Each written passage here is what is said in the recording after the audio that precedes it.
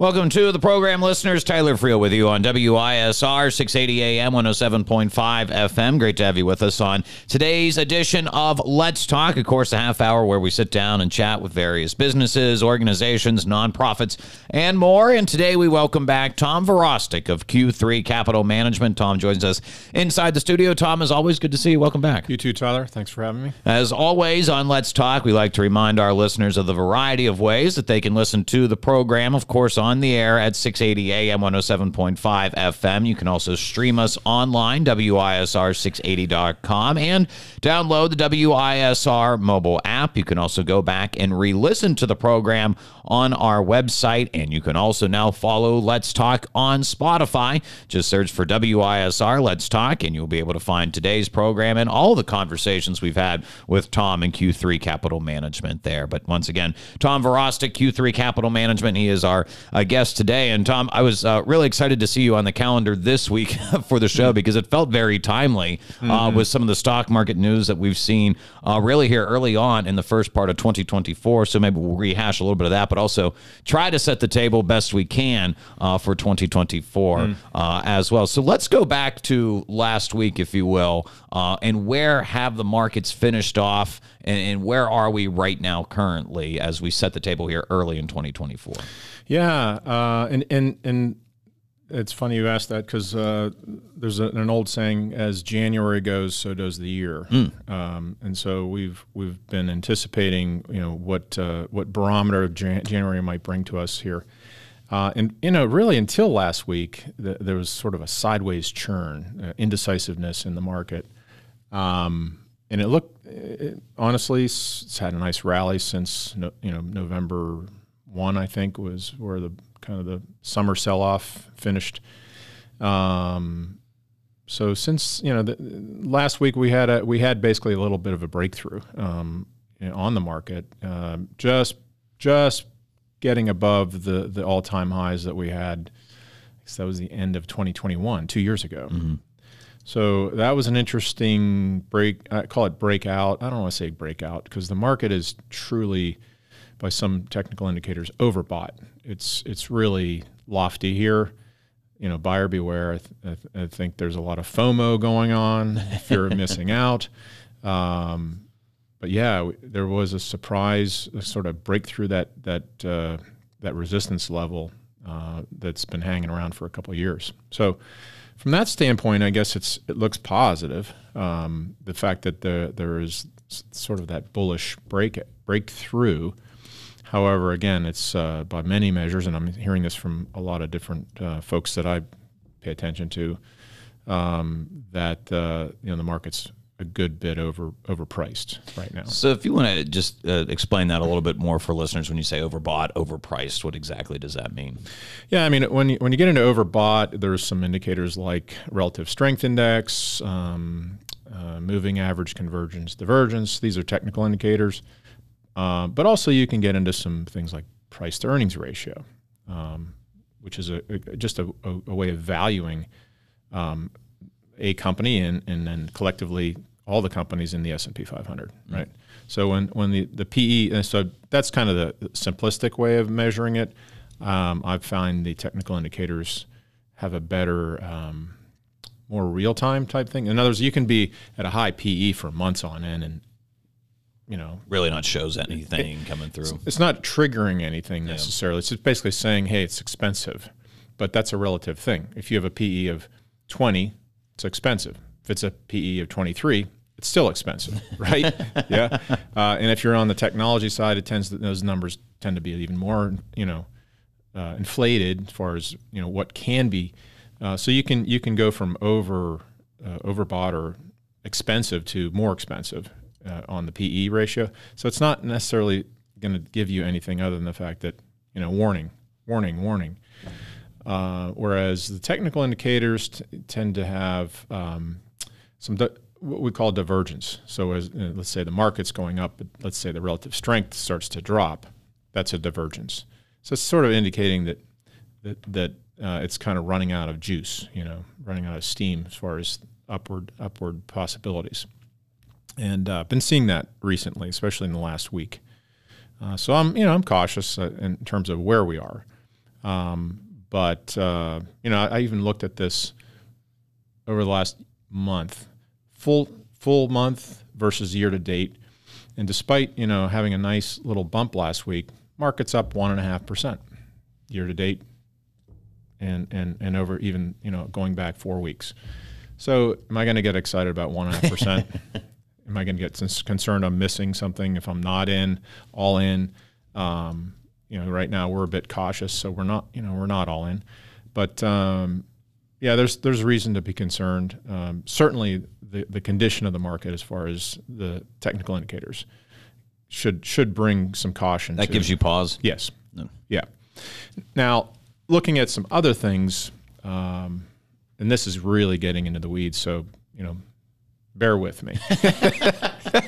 But they are all connected. In the end, you come full circle, back to, the market every single day. In my belief is every single day the market bakes in all the news. Whatever it settles at, whatever it's worth, whatever the price is, it's baking in all the news. Mm-hmm. And of course, there's news every single day. And I think it's impossible to process all that news, even with the greatest AI out there. I'm not sure you can necessarily process the news. However, there are some things out there that are pretty helpful besides, these technical indicators, like the conference board. And it just came out with the LEI, which is a leading, as opposed to lagging, leading economic index. And there's 10 components. And they're trying to anticipate turning points in the business cycle, okay? Generally 7 months in advance, which is kind of remarkable. You don't really see that. I mean, even the stock market, they say, tends to look ahead 6 months. So this is 1 month better, I guess you might say, right? 10 components, these are one of them actually is the stock market, so that's one component. But other things like the ISM, which is the Purchasers and Managers Index, so getting into what businesses are paying for and buying, demand, etc. This actually has a pretty good track record. Basically, the line in the sand is basically a -5. So at a -5 and lower is kind of the tipping point on this particular index. On this scale, okay. Yes. So, and the only other 3 times in the past 25 years that it was -5 was 2001, 2008, and 2020. All right, and then there's now. So right now, been hovering around -8. So therefore, basically the conference board is simply saying, okay, this recession that we've been all expecting for what now maybe 2 years, yeah. looks to be on the immediate horizon, probably second quarter, maybe third quarter of this year, that we could see a mild recession. So from that standpoint, I guess, in my view, we've been waiting for this for, let's get it over with, right? Let's get there and deal with it. And I think the Fed, from their standpoint, why would they lower interest rates if everything's moving along nicely, right? Typically, they come in and lower rates when the economy needs a push, needs a little jump start. Send in the right direction. Yes, yeah. Right. So there's nothing to indicate that the economy is faltering right now, and therefore they have no incentive to come in and lower interest rates. Everybody's clamoring for lower interest rates. It is quite remarkable, I have to say, with interest rates as high as we have right now, that our economy is actually still plugging along. I think there's a lot of uncomfortableness out there, particularly for the consumer, but at the same time, the higher interest rates has cooled the demand, and it definitely needed to be cooled after all the stimulus that was thrown during COVID, from free money to cheap money, and but right now 30-year mortgage rate average 7.5%, pretty high.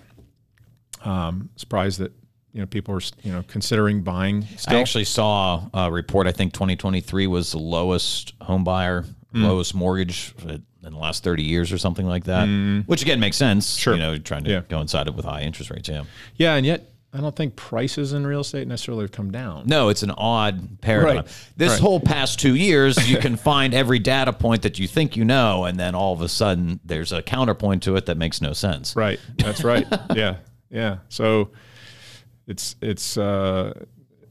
interesting to navigate through these kind of waters because it is very unusual, and a lot of the way things are lining up right now, we just haven't seen in some time. Is that maybe one of the bets too that the LEI is making, is that just things have been so atypical for the last 2 years that eventually the theories and understandings that we have of data points and everything like that should eventually get us to that mild recession point?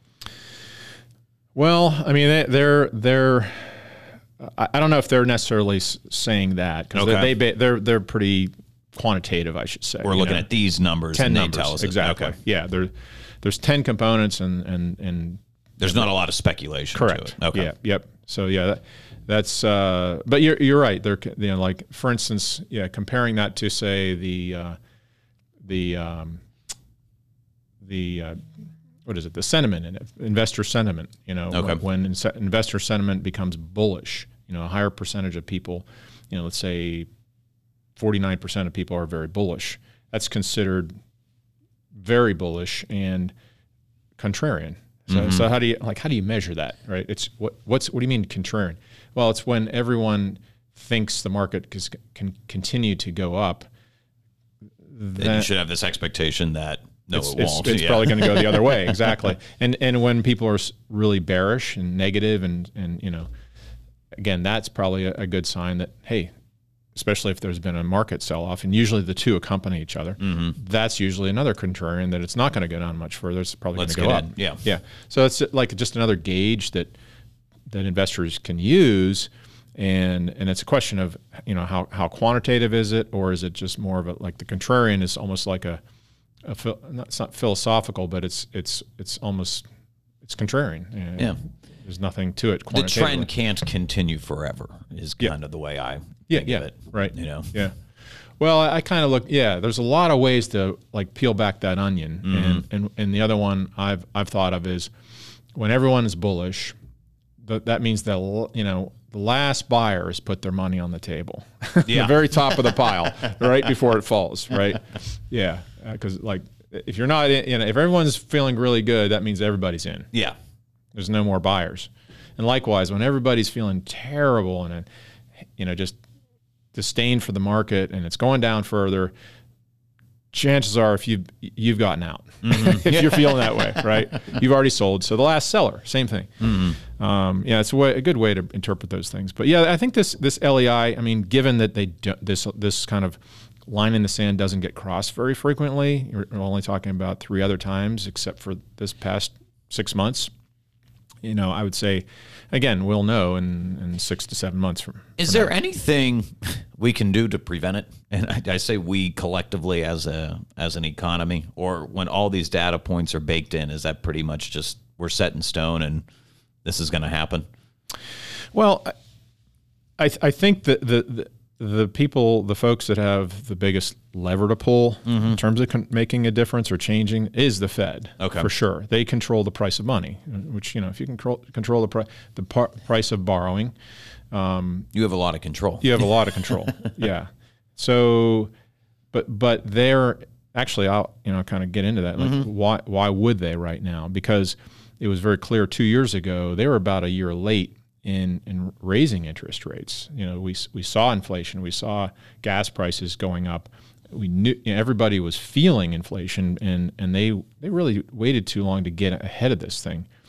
And so right now, I think they're being cautious, saying, we need to have a good reason to lower rates, because right now the economy isn't crashing, the stock market's not crashing, and so overall, price stability exists. Yeah. So sort of second to inflation control is price stability. That's what the Fed's goals, things to monitor and maintain. So yeah, they, right. So right now, here, December Consumer Price Index, all items were 3.4% last 12 months. It's not 2% where they want to be, but it's certainly a lot. What was better. that number a year ago? I think we got close to 9. That's what I remember it being. Yeah, 8, 9, something like around that. May, June of 22. Yeah. So, yeah, and again, here in the other one, which is all items minus food and energy, convenient. I wish I could. The two things exclude. that I need most. Right. But the Fed loves that one, I guess, because it takes some of the volatility out. But yeah. I've never understood that. Yeah, right. Yeah. I pay for gas. I buy groceries. I said, those are the two things that I see the most volatility on. But either way, the number. Yeah. And actually, energy is usually the little impetus for inflation, right? Because that if you have higher prices of producing things, of transporting them, and then of course the consumer in terms of their getting around. Yeah, I mean it's a key component of every part of the economy, and definitely usually a shock to the energy supply and prices. We saw that. Yeah. After the war in Ukraine, gas prices shot up, and that means everything just went up. But in the same thing in the 70s and 80s. Yeah, same thing. So right now inflation has come down. It's at least reasonable. The thing about that, though, that again, convenient. I'm going to say another thing that it's convenient to say, oh, it's come down. And oh boy, we got to watch. We don't want to see any negative inflation. I'm thinking, no, actually, that would be a good thing, because prices still remain high. They're elevated for everybody. So it's not like we've had a reset on this. It's just that the marginal rate of the cost increases have come down. Yeah. Okay, but it's still on top of a higher number. Whatever it was 4 or 5 years ago. Yeah. Exactly. Yeah. So that's something that as I'm sitting here saying, yeah, it's come down, it's really looking good. I'm not sugarcoating this. This is not a good thing. Still where we are. Just out of curiosity, I mean, can that number, I don't know, pick whatever commodity you want, could those numbers ever come down? Because it feels like since 2020, wages have gone up, energy costs have gone up. Is it hard to see some of these things that, we were used to paying whatever $5 for that are now $8? Could that number ever change? Well, I think that's what a recession can do. Okay. For sure. A recession is a kind of a step back overall in the economy. And even, we saw it, look, the pandemic, right? Oil prices plummeted, gas prices plummeted, and things were, for a brief period, more affordable. Yeah. Right. So you just have to be, obviously, again, goes back to price stability. The Fed doesn't want, us going into a depression, because that's in effect what happens in a depression is prices just keep going down. And you never hear this, but because it hasn't happened since, the Great Depression, but in a true depression setting, the consumer stops buying. You know why? Because why buy something this week when they get the feeling that next week it's going to be cheaper? Yeah. Right? So demand is withheld by the consumer. Yeah. So if it gets into the consumer's mindset of waiting, then demand continues to be suppressed, and you really get stuck in a deep depression. We're not going there. I don't see that in any of the numbers and in any indicators. I'm just saying that's where you truly see it. Okay. But we haven't seen that. And it would be good to see just a little disinflation, though. That's basically where I'm saying. I think that would be good overall. But again, you got to be careful. If the Fed lowers rates too soon, then that could be the impetus for reignition of inflation. And inflation can come back in waves. We saw that in 74 to 82. It didn't all happen and then just went away forever. It kind of came and then little ebb and subsided. Flow. Exactly. Yeah. So, but last year, interesting. The highest increases were motor vehicle insurance, up 26%, and non-prescription drugs up 8.3%. Shelter, third place, up 6.2%. But we did have a few decreases. Airline fares minus 9.4%. Utility like gas. Actually went down. Minus 13.8. Yep. Same thing. Fuel oil, 14.7. The most decrease, you'll never guess it, eggs. Eggs were down 23%. Feel bad for the farmers if you're an egg farmer. But is that year over year? Yes. Okay. Yep. So you do have individual components here that have come down, but we've also seen, I guess that motor. So it wasn't my imagination. Then? Yeah. Okay. Yeah. Well, that makes sense because I would bet my monthly bill is probably along that 26% increase. Yeah, and I thought it was just because they're spending all this money on commercials. But okay, that's another day. That's another show. Yeah. Taking a look, though, at 2024, you mentioned this briefly, a lot of people may have this historical expectation of presidential election year could be volatile. What could we have that expectation for here? Or is this just going to be a little bit different? How do you view how a presidential election year factors into the market? Yeah, I mean, historically, a lot of people think that an election year, particular presidential as opposed to the midterm, the presidential election year is a volatile one, negative one, and the statistics actually show kind of a two-faced type of a year. You have some challenges historically in the first half, let's say. I'm rounding there, but and then the second half surprisingly is decent, with a little blip there, leading a couple weeks leading up to the election, and we definitely have seen this just the last two elections. If you think about it, taking again politics out of it, the last two elections were very tight, say mid-year, and yet mid-year you started to see the market perk up and move along without any election results or any clue, a definitive winner. So again, I don't know how you break that down in terms of why that happens, but I would say, given what I've just said about the leading indicators projecting, perhaps they're in effect saying we think there will be a negative GDP come second quarter, third quarter. I'd say the second quarter, we've had the market's held up here in December. I'd say, from here on out, given an overbought market with, a historical seasonal cycle that is on the horizon, I would expect we probably see some volatility in the next 3, 4, or 5 months. That's kind of a, easy wouldn't be to say. Unusual, yeah. It wouldn't be unusual. Thank you. That's a good way of saying it. Yeah, without me making any predictions, it wouldn't be unusual. It's always a good way to hedge your bet, Thanks, Tyler. Again, our guest, Tom Virostak, Q3 Capital Management. When you're taking a look at maybe, as you mentioned, the market bakes all the news in. But there is a lot of things outside of America that can have an influence on where the market is. Is there anything that you're looking at across the globe that you think could play a role into where we'll be economically this year? Yeah, this is something that is not you're not hearing a lot about, but for sure. And again, this happened.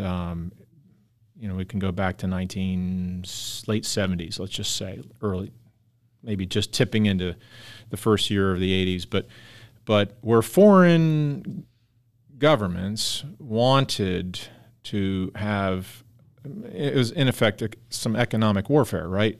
Back then it was OPEC and, affecting oil prices. And I think now in a similar manner, not necessarily that, but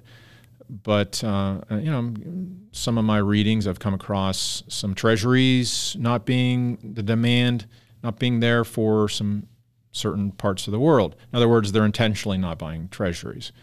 And if they're not buying our treasuries, that means the bidding or the price demand is not there, which can affect your yield or your interest rates. It can affect your interest rates. So, thing that I've been watching, and in effect, if you didn't notice this, but there definitely is reason for I guess a connection from July 27th last year. So basically midsummer until the end of October, the S&P 500 went into a correction. It had a 10% pullback.